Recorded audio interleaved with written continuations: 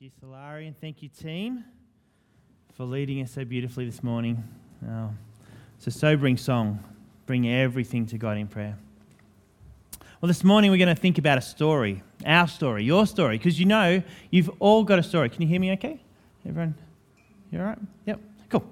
And my hope for us this morning, whether you're online, whether you're here, that we'll be prepared to share our story.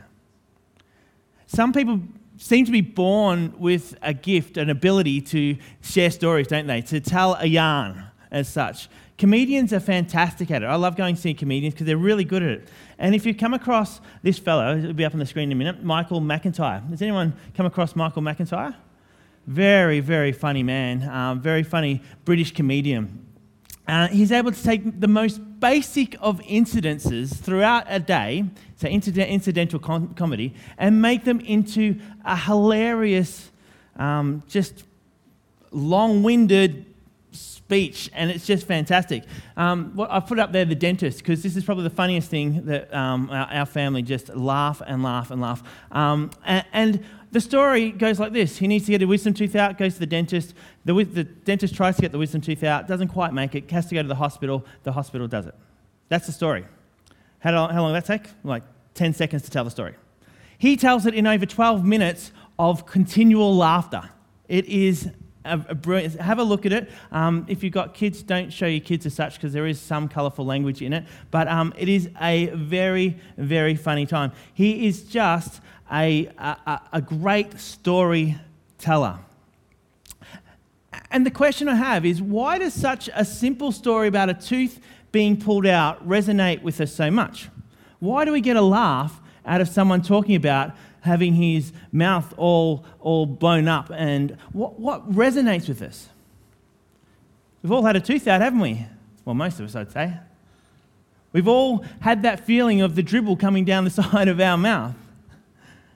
We've all not been able to speak properly after being to the dentist, and many of us will have a horror story at some stage of where something went wrong at the dentist as well.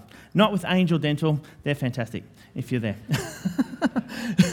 Stories have the ability to connect us on a deeper level to one another, don't they? They just have that ability to do it, and comedians do that very well. So we've all got a story. Whether you're a great yarn teller or not, we've all got a story, but we're also part of a bigger story. God's greater story. A story that is good news, a good news of redemption, which next week we're going to explore in greater depth. But this week, as we continue to look at the final command to therefore go, I want us to consider how our story intersects with God's bigger story and the impact that these stories can have on us, but also on people outside of the church. So let's go back to a bunch of verses that we looked at. It was probably only 6 weeks ago, and I don't normally do that. I don't normally go through a passage and then go through it another 6 weeks' time. It's the story of Jesus healing the leper, and you'll find it in Luke chapter 5, verse 12, 16. If you've got your Bibles, you might want to open it and follow it along. But if you remember going back probably 6-7 weeks, we looked at this passage, and I said we could go along many different avenues with this passage. And then on that day, we focused on verse 16, which is Jesus' response to the situation that's going on. And we talked about finding gaps in and through our day as Jesus passed through his day, goes through the busyness and then finds a space to retreat to. And finding the gap is really important in the rhythm of our lives, to seek the quiet place. But today we're going to look at this story again, and we're going to look at the leper this time and his response to Jesus.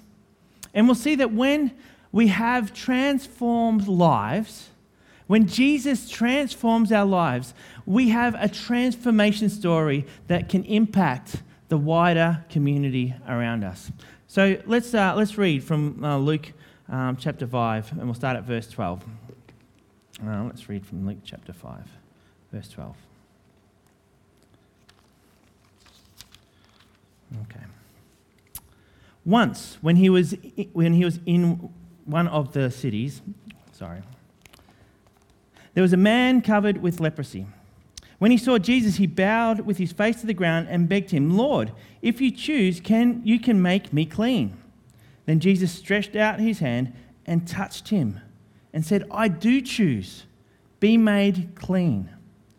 Immediately, the leprosy left him, and he ordered him to tell no one. "Go," he said, "show yourself to the priest, and as Moses commanded, make an offering for your cleansing, for a testimony to them." But now more than ever, the word about Jesus spread abroad. Many crowds would gather to hear him and to be cured of their diseases. But he would withdraw to the deserted places to pray. What do we learn about the leper story here? Well, first we know that this man had an advanced case of leprosy. Leprosy today is called Hansen's disease, and it's an infectious disease that is transferred between humans, most likely through nasal droplets, being sneezed on as such. Although it's been found in armadillos. There you go, armadillos. So if you come across an armadillo, and armadillos have apparently infected humans. So if you come across an armadillo, make sure it hasn't got a cold and don't go near it when it sneezes. I don't know what you know about leprosy, but it isn't all about like your arm falling off or anything like that. It's a disease that causes numbness in the pain receptors, and therefore you're susceptible to burns and cuts and different things like that. And over time, that can deteriorate your skin and your limbs and things like that. So this man got leprosy. He wasn't born with it, so he's known life without it. However, he contracts leprosy, and life changes forever. He was a viable part of society, and now he no longer is. He's an outcast. You can imagine the backstory of this man. His story is one of sadness, one of anguish, one of hurt, one of rejection. We don't know if he had family or whether he had kids. We have no idea, but we feel for his situation. No one would reach out and touch him. His kids weren't able to reach out and touch him. His wife would not have been able to reach out. They would have spoken from a distance. His story is a hard story to hear. His story, though, correlates to God's bigger story, because God's story in its simplest form is of a broken world being restored. God restoring humanity to himself. So here we have a man who has felt the impact of this imperfect world. And I'm not saying that he got leprosy because he did something wrong, that he sinned or anything like that. Disease is not a punishment for sin, but it's a sign of a broken world. And this man is now broken. Broken body, but you can imagine broken soul as well. But when he saw Jesus, there was a glimmer of hope. Isn't that what the gospel brings? A glimmer of hope. He must have heard about this man, a man who could heal. Perhaps this man could do something for me. And he takes this bold step of speaking out. Possibly something he hasn't had the option of doing before. And he yells out, "Lord, if you are willing, you can heal me. You can make me clean." He didn't ask the question, "Can you heal me?" He was pretty adamant that this man would be able to do what he'd heard about. And then we hear from the story that Jesus reaches out and touches him. Touching a leper was unheard of. And he was healed instantly. Now, Jesus didn't always just reach out and touch someone to heal them. He used spit on his hands. He told them to dip in a pool, to do other things. He did all these different things. It wasn't always the same how he healed people. I've often wondered why that is. But it teaches us different things about Jesus. But this time, the touch was enough. And I think because the touch was scandalous. To touch a leper was scandalous because the leper would make you unclean if you have touched the leper. So Jesus, to reach out and touch the leper, he was making a massive cultural statement. The gospel, the good news that Jesus brings, is that God loves the untouchable and is willing to reach out and touch them. The leper is healed. So then we have in verse 14, Jesus says something that is somewhat unexpected. He says, go to the priest and let him examine you. I think we started a little bit earlier. Go to the priest and let him examine you. Where are we? And he ordered him to tell no one. He said, go and show yourself to the priest, and as Moses commanded, make an offering for your cleansing. Jesus says, don't tell anyone. Don't tell anyone. How can I not tell anyone? Look at me. I've gone from outcast to being part of society again. And you're telling me don't tell anyone. Can you imagine the story of the leper around the water tank at work? He hasn't been at work for however many years, and his colleagues know it. They say, hey, Max. I don't know why his name was Max, but hey, Max, good to see you here. Where have you been? Well, mate, I became a leper. And everyone's like, well, don't worry, I've been given the all clear by the priest. I paid my offering, and I'm being right to get back to work. But I have to tell you the story. And you can imagine this story that wasn't just Jesus reached out and touched me and I was healed. You can imagine the story that this leper would have shared about this life transformation, about the change that it meant for him in his family, in his society, in everything that he would do. But Jesus said, don't tell anyone. I've wondered many times why Jesus says this. Because when you have the best news ever, you want to tell someone, don't you? Sort of like the secret is too good to keep a secret. You can't. Pregnancy is one of them. When you get pregnant at 6 weeks, you get the test, like a COVID test, but not. And you tell your parents. That's the first people you go and tell. Hey, we're pregnant. They're going, yeah, let's give them No, don't call anyone yet. Don't call anyone yet. Wait until week 12, because that's safer for us. It's like the ultimate news you just cannot share. But Jesus said this on multiple occasions. He raised Jairus' daughter from death, and he gave strict orders not to let anyone know about it. I reckon people are going to know when Jairus' daughter is just walking around. Jesus healing the blind and the mute in Matthew 9, he says, see to it that no one knows about this. Perhaps I'm off on this, and I'd love to hear your thoughts. But I reckon the key reason that Jesus told them this is because Jesus didn't want his fame to come through his actions. He'd rather people know him for his message. See, healing was a conduit to the message that was the greatest message on earth. The greatest story of God's salvation was so much more important to Jesus than the message of physical healing. Jesus at this stage, he's already got this big following of people. When you remember at the start, going back to the start of the Gospel of Mark, Jesus is healing the whole town. People are coming all through the night they can't get in the building. They're out the door saying, I want to get to see Jesus because I want to be healed. They go in the morning and they say, we want more healing. And they can't find Jesus because he's withdrawn to the quiet place to pray.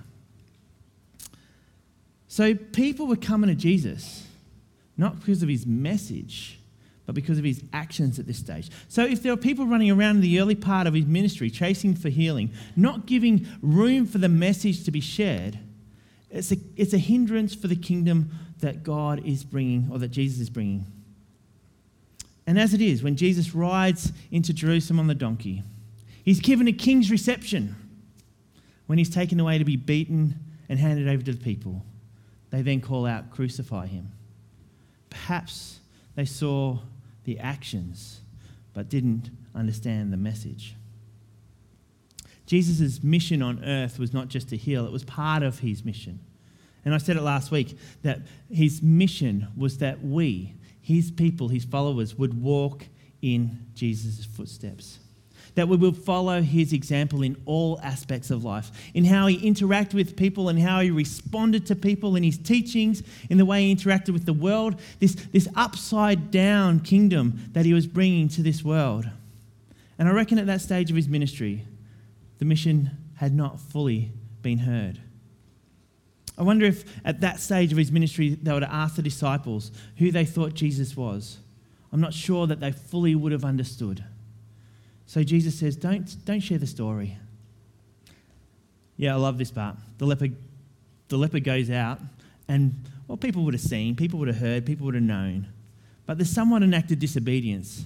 Because in verse 15 it says, but despite Jesus' instructions, despite what Jesus has said, it doesn't say the leper went out and shared it. It says the report of his power spread faster. But despite of Jesus' instructions, I reckon the leper has gone out and gone, look at me. And word spread. This man touched a leper. This man not only touched a leper, this man healed a leper.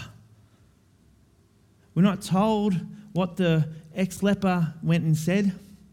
You can imagine he went to the high priest to be cleared and cleaned. You can imagine he told his story to his family. Perhaps he went and hugged his kids for the first time in years. We don't know. Maybe he went back and started having a few drinks somewhere with his friends and told a yarn. I reckon he would have shared his story a few times. He may not have stood on a box and shared it to thousands to come and hear. But I think he told his story about how Jesus transformed his life. And I think he probably only needed to share it a few times, because as he shared his story found of finding redemption, of transformation, of freedom, was a story that connected with everyone else. They may not have been lepers, but they may have been feeling a sense of isolation in some way. And God's story starts to be spread as one ex-leper shares of his interaction with Jesus. We've all got a story to tell.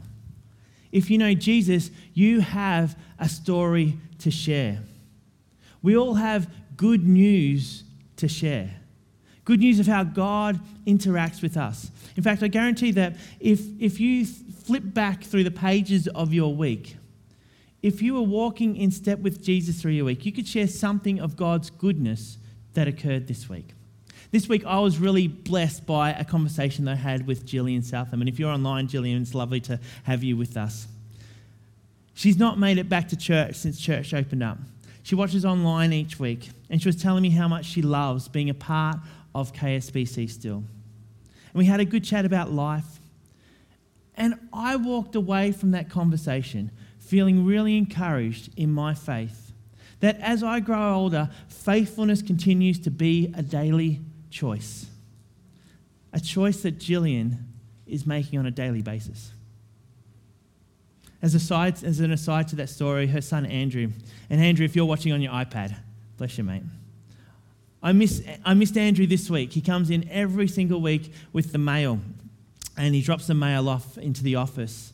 And he comes through with Simon, his carer, and he comes in and he shakes your hand, and he asks about everyone. So, Pete's here.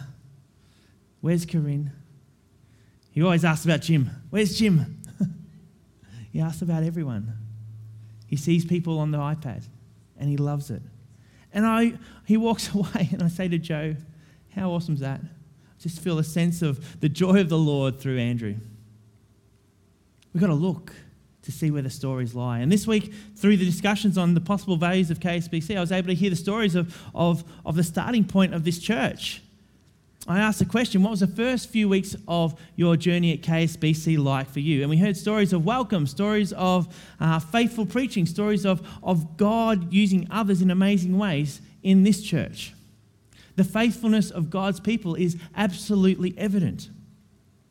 New people come into the building as people continue to watch online, as kids go out to youth and young adults groups. God's story continues to intersect with this church's story, and lives are transformed.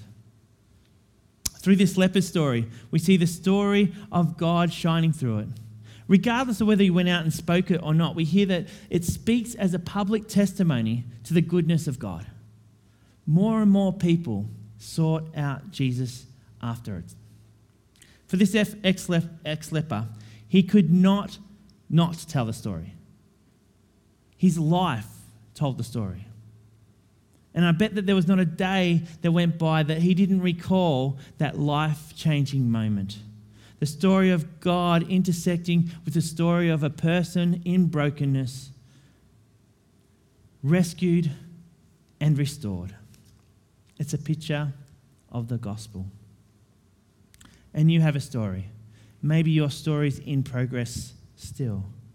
Maybe you have many stories that intersect with God's story. And you might be sitting there thinking, but I don't have a healing from leprosy story, Pete.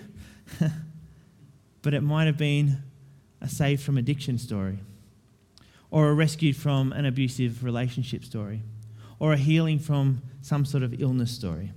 It may be that God brought a sense of peace in your life this week that was clouded in anxiety.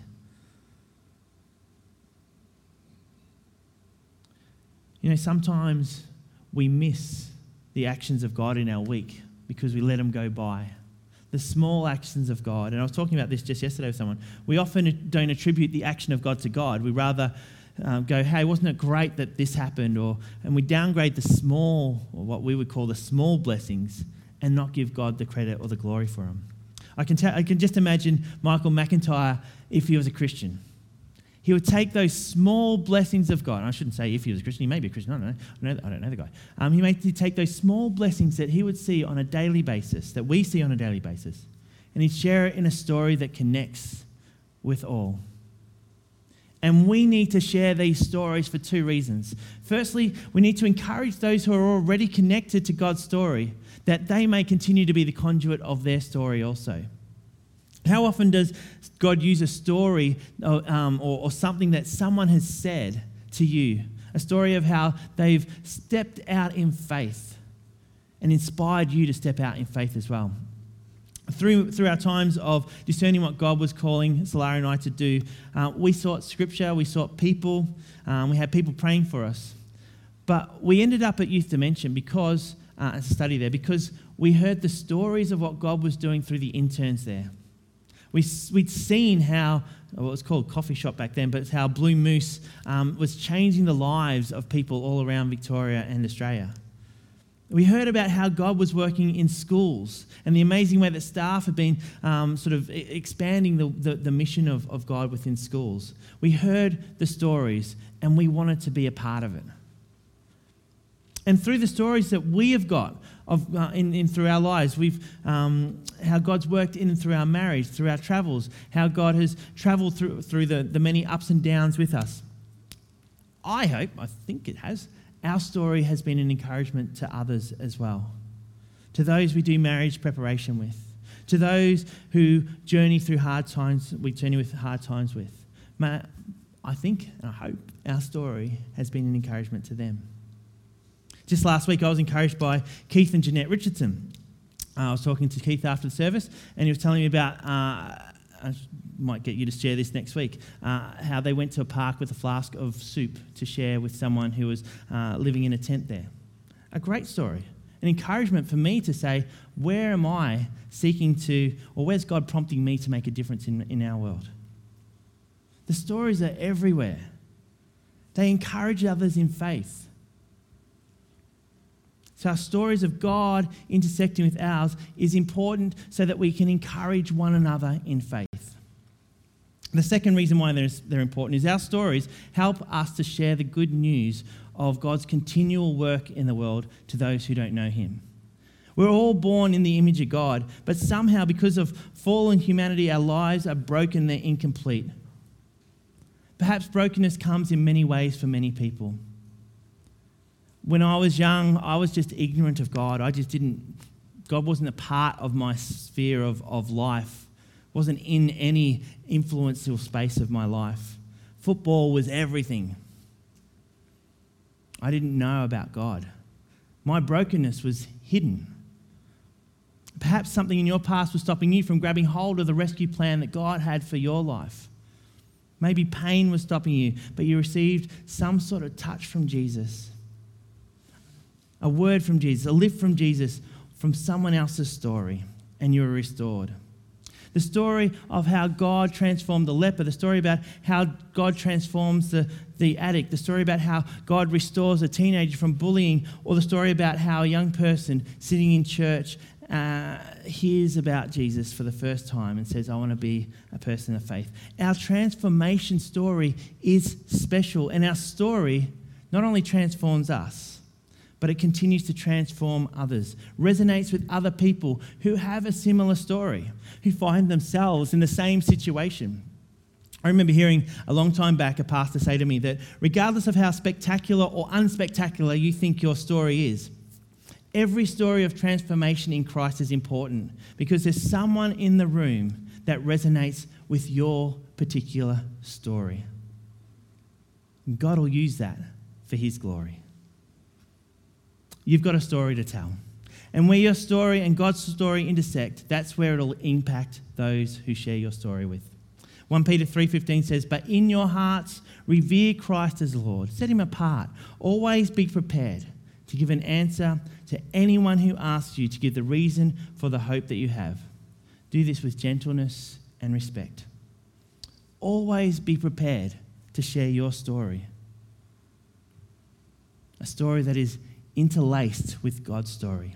Because you have a unique story. It's your story. It's uniquely your story. Your story will resonate with others. That's what stories do. That's what the comedians do well. The people you're building authentic relationships, they're going to listen to your story. So don't be worried if you're thinking my story's not good enough or my story's not wow enough. Because your story is your story of God's story in your life. So this week, your challenge is to think about your own story. I actually challenge you to write them down. And I'm not talking just your testimony that before I became a Christian, I looked like this, and then I became a Christian, and now this is how I am. I'm not talking about that sort of thing. I'm talking about where God is intersecting into your now, your presence. Where you walk out the door and you go, I think I put this challenge out last week, hey God, who do you want me to interact with this week? Write down where you feel God is calling you to be. Write down when you sense God's given you an opportunity. Write it down that we may remember the stories and we may give God the glory through them. Let's pray. Our Lord and God, we thank you that you continually speak to us, that you can continually share with us, that God, that you are active in our world. God, that it's not us sort of doing mission, it's you doing mission, and we're the recipients of that mission to share as well. God, may we never get beyond ourselves to think that we can do this on our own, because it's not our story. Well, it is our story, but it's your story coming through our story that is powerful. So Lord, help us